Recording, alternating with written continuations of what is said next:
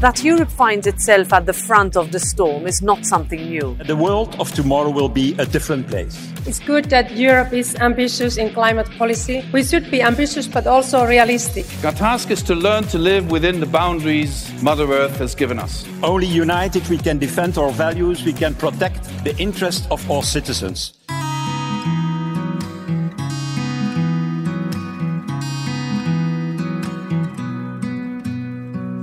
Hello there and welcome to Citizen Central, the podcast series about the first transnational democracy instrument in the world, the European Citizens' Initiative.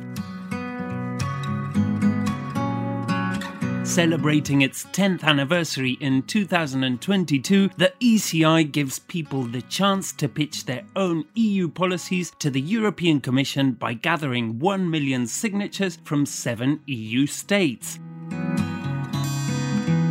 My name is Manix Ricard-Tekawi, and on Citizen Central I'll be finding out how the ECI works, how you can launch or support an initiative, and what drives people to give up their time and energy for a cause they care deeply about.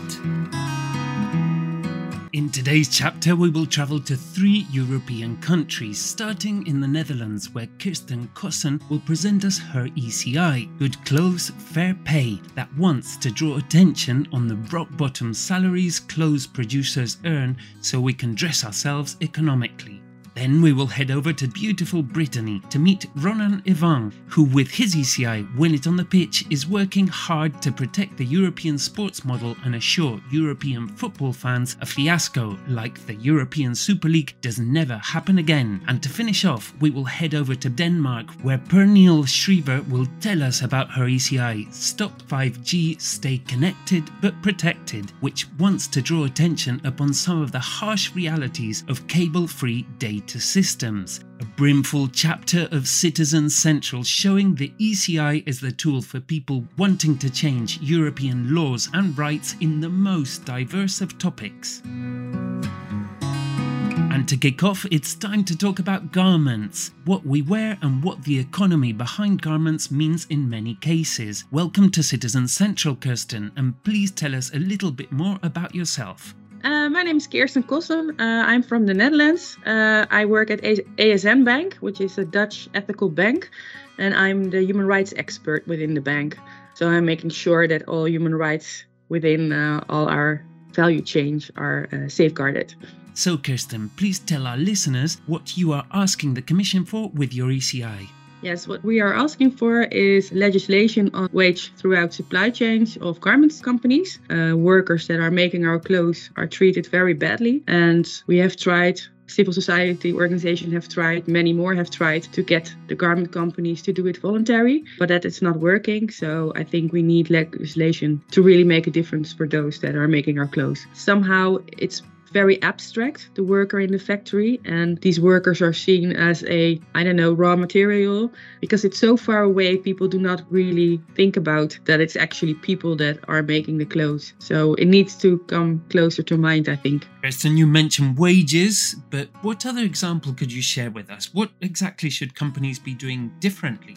One example is that when they cancel an order, they have to do it with a 30-day notice, because what you saw, for example, during COVID, orders that were already produced were cancelled by the garment companies, and those orders were not paid for. So factory owners had to fire people. The workers would not get salaries. So even then, the most vulnerable people took all of the risk. Another is that they have to pay in time. So the factory owners have money to pay the workers. They have to be very transparent about where their factories are, how many people are working in the factories, what the entry-level salaries are. It's a very elaborative proposal, but it makes very clear what is expected from garment companies. So how did the campaign start? Was it well received? It started quite well, I think, especially when you consider that we started midsummer. But yeah, I think it was picked up by some fashion media. What you see now is that more and more people are supporting the campaign. Organizations are joining as supporters. We still have a long way to go to get the 1 million signatures, but especially the last few weeks, we've seen a significant rise in the amount of signatures. So I'm very hopeful. Kirsten, but here in the EU, this is not being the easiest of times economically speaking. speaking. So do you think this will raise the prices of garments considerably? To be honest, I think that if the workers would receive decent pay and a living wage, the product we as a consumer buy will not become much more expensive because it's only a very small proportion of the total cost of a garment piece. So I think it does not have a huge effect on the price that people are going to pay. Actually, I believe that there are made a lot of profits and the CEOs of those garment companies have a very, very high salaries. So somewhere these extra costs can be absorbed other than by letting the consumer pay. And yes, I think that goes two ways. I think people within Europe are struggling at the moment to make ends meet because of the inflation. So I would hope that feeling this struggle would also make them more, empathize more with the workers that are even in worse situations, and they are also affected by inflation because it's not only in Europe. Kirsten, but just so people are aware of this situation, what exactly are we talking about? Do you have any data on what these workers actually get? There are different data. I think the most recent I read, which was really horrifying, is that from Shein, I think the workers get 4 cents per garment piece. That is a very low amount. And of course it varies by country, but it's very, very little money. Kirsten, why did you decide to carry it to the European level? Would it not be more logical to pressure the brands on this? Do you by chance have any garment sector clients at the bank you work at, for instance? I think we as a bank have been using our influence as an investors for many years because there's a few fashion companies our investment part is investing in, but that's only a very small proportion of all garment companies that are active on the European market. So we needed scale, because if you have one fashion company that is very willing to make a difference, it might very well be that the factory they are sourcing from also supplies 10, 20 other companies.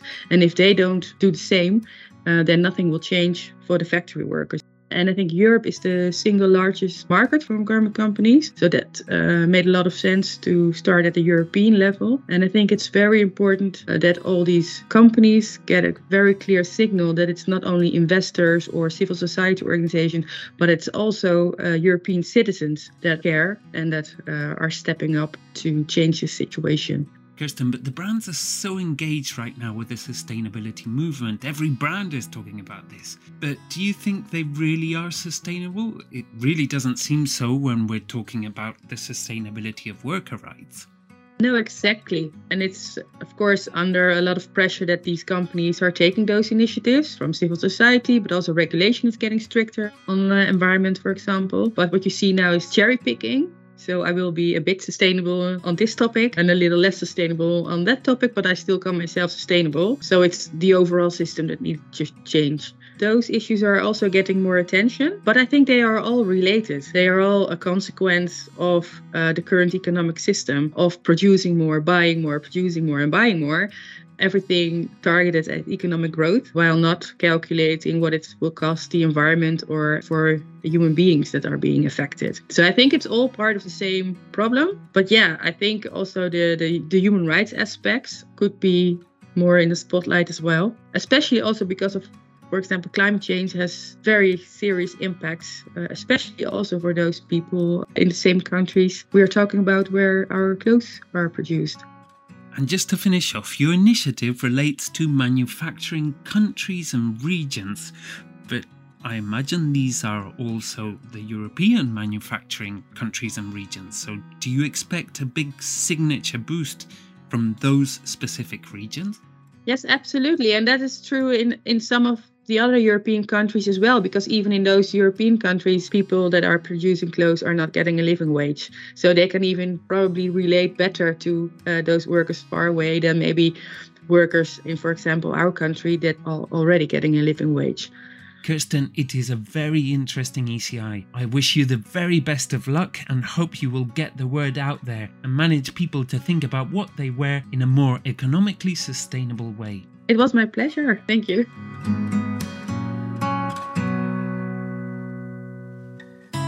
Sport is not a typical topic in the ECI. It is a true pleasure to welcome Ronan Ivan to Citizen Central. Ronan, please tell us who you are and what you do. My name is Ronan. I have the pleasure to be the Executive Director of Football Supporters Europe since 2016. I am originally living in Brittany, in France. Our office is in Hamburg, in Germany, but we have staff in 5 or 6 countries, and we mostly work remote from planes and from hotels and conference centers. And I have the pleasure and the pain of supporting FC Nantes, the French club. Could you explain to us what you do exactly at Football Fans EU? Predominantly, our role is to bring together and represent the interest of football fans in Europe. The closest comparison is probably a trade union. Yeah, we represent our members, we canvass their opinion, we bring their voice to institutions, whether they are political European institutions, football governing bodies, UEFA, FIFA. The topics we work on are pretty broad.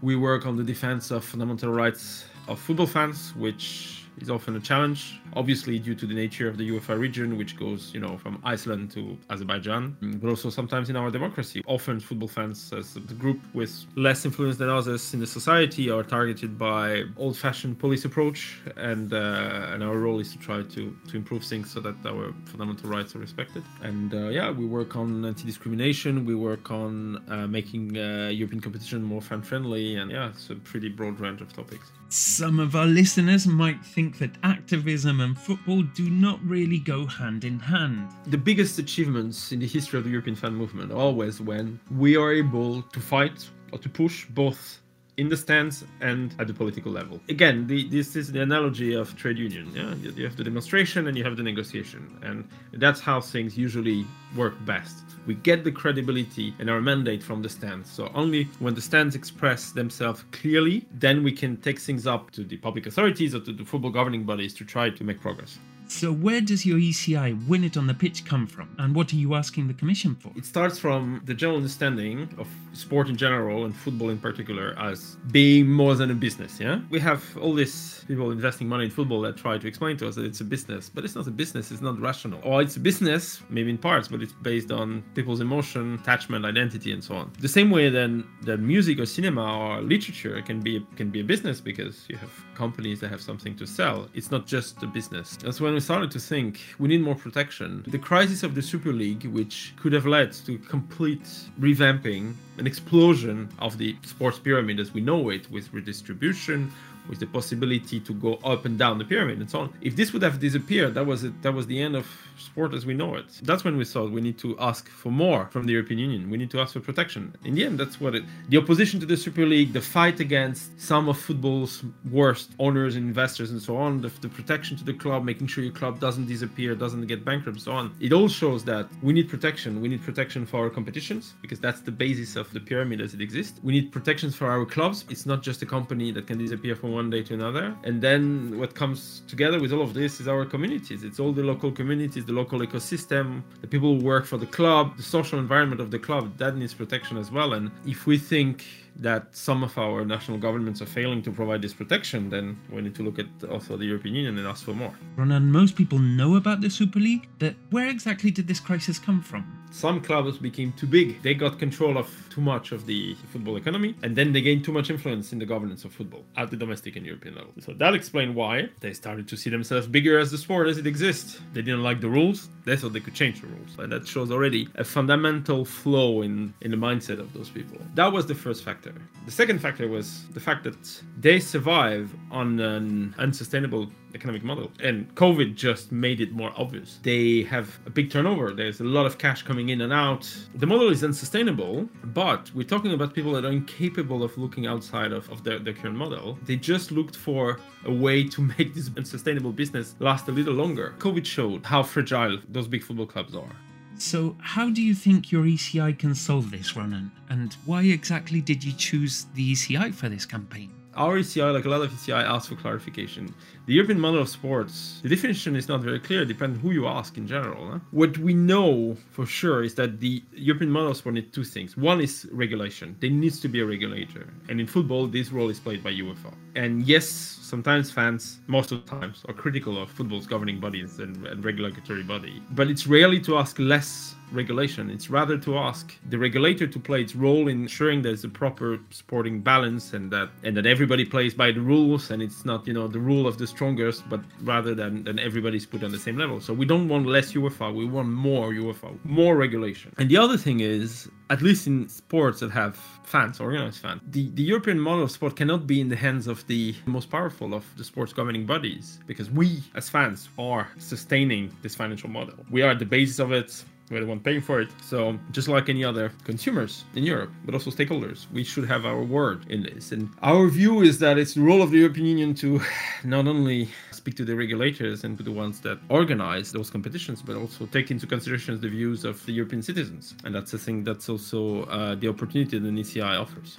Ronan, how is the campaign going? Because we're talking of millions of fans, but bringing them over to sign a petition relating to policy must be so complicated. One of the biggest challenge is the difference of culture towards petition from one country to another. And obviously in countries where you have the right to petition to your parliament, it's easier because people are used to it. But in other countries, such like France, when this system don't exist, it's more challenging. If we want a long-term solution to the Super League, that's our chance to influence the course of things at the European level. And we don't often get that chance as European citizens in general and as football fans in particular. It's a bit of a one-time opportunity. Yeah, it's certainly more work than we anticipated. And it's a bit frustrating to see that if this would have been a national petition in a number of the countries, they would have reached the numbers, no problem. But because it's the European Union, people, I don't know, feel less engaged or maybe have the perception that there's less chances to change the course of things at the EU level. Well, we still have 6 months, so I think we can still make it work. Ronan, thank you so much for joining us on Citizen Central. I wish you the very best of luck with your ECI. Hopefully we'll manage. Thanks.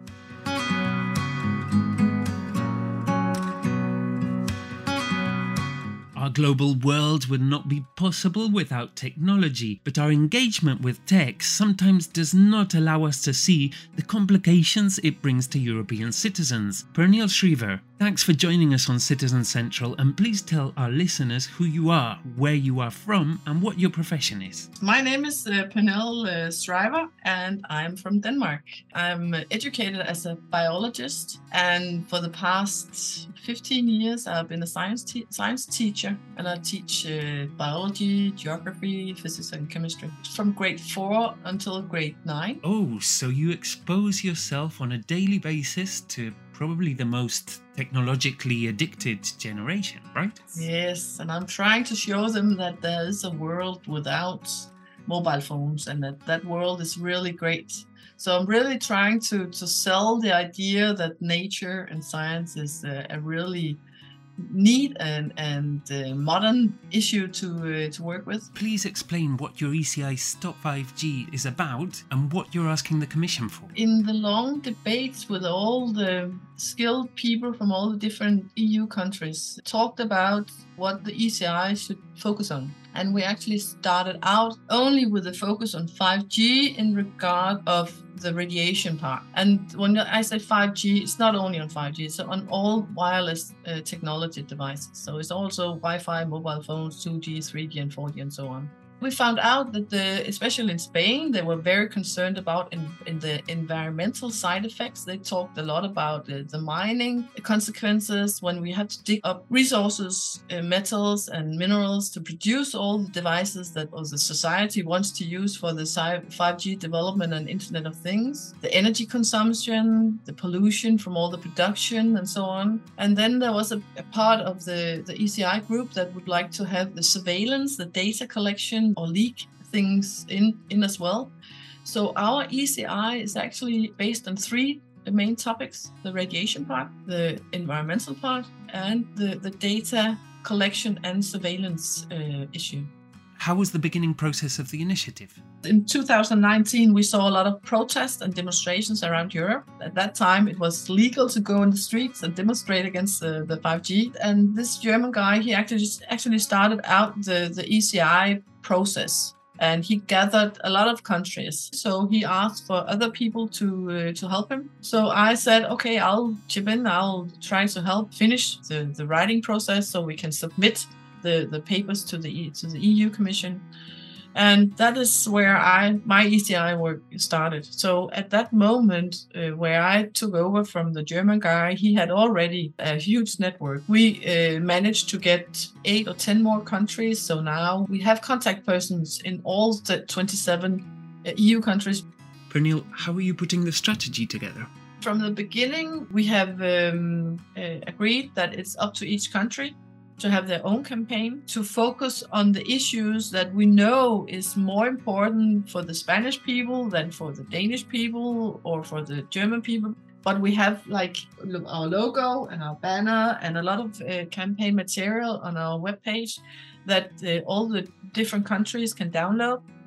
They can write their own text with the logo. We're open for people using the logo and the slogan in a different way.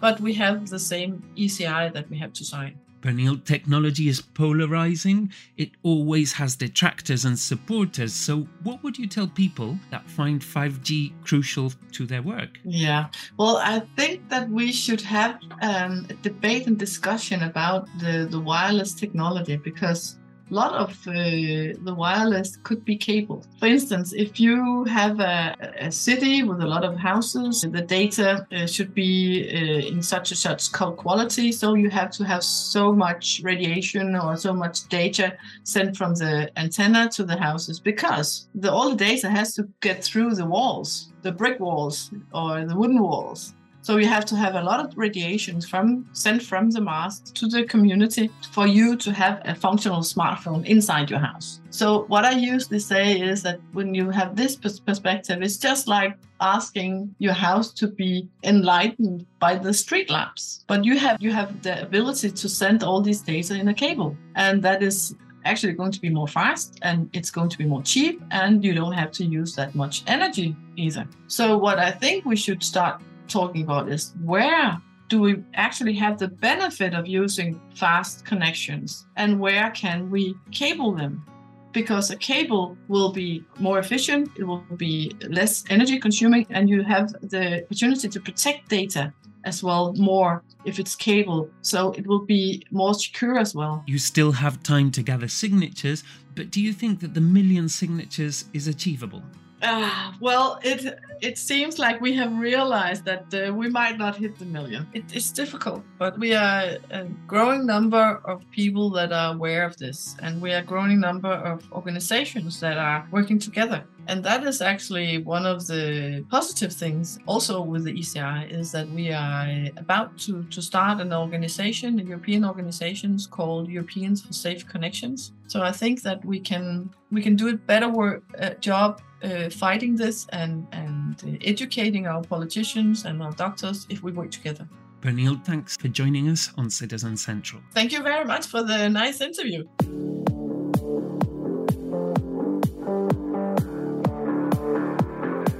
Well, that brings this edition of Citizen Central to an end. Thank you so much to all our guests, and of course to you for listening.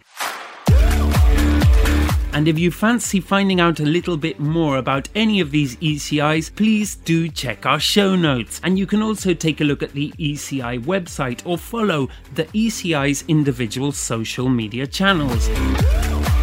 And of course, if you want to propose a brand new ECI, you can head over to the ECI forum to learn more about how to get started. I'm Manix Ricardo-Kawi, and you've been listening to Citizen Central.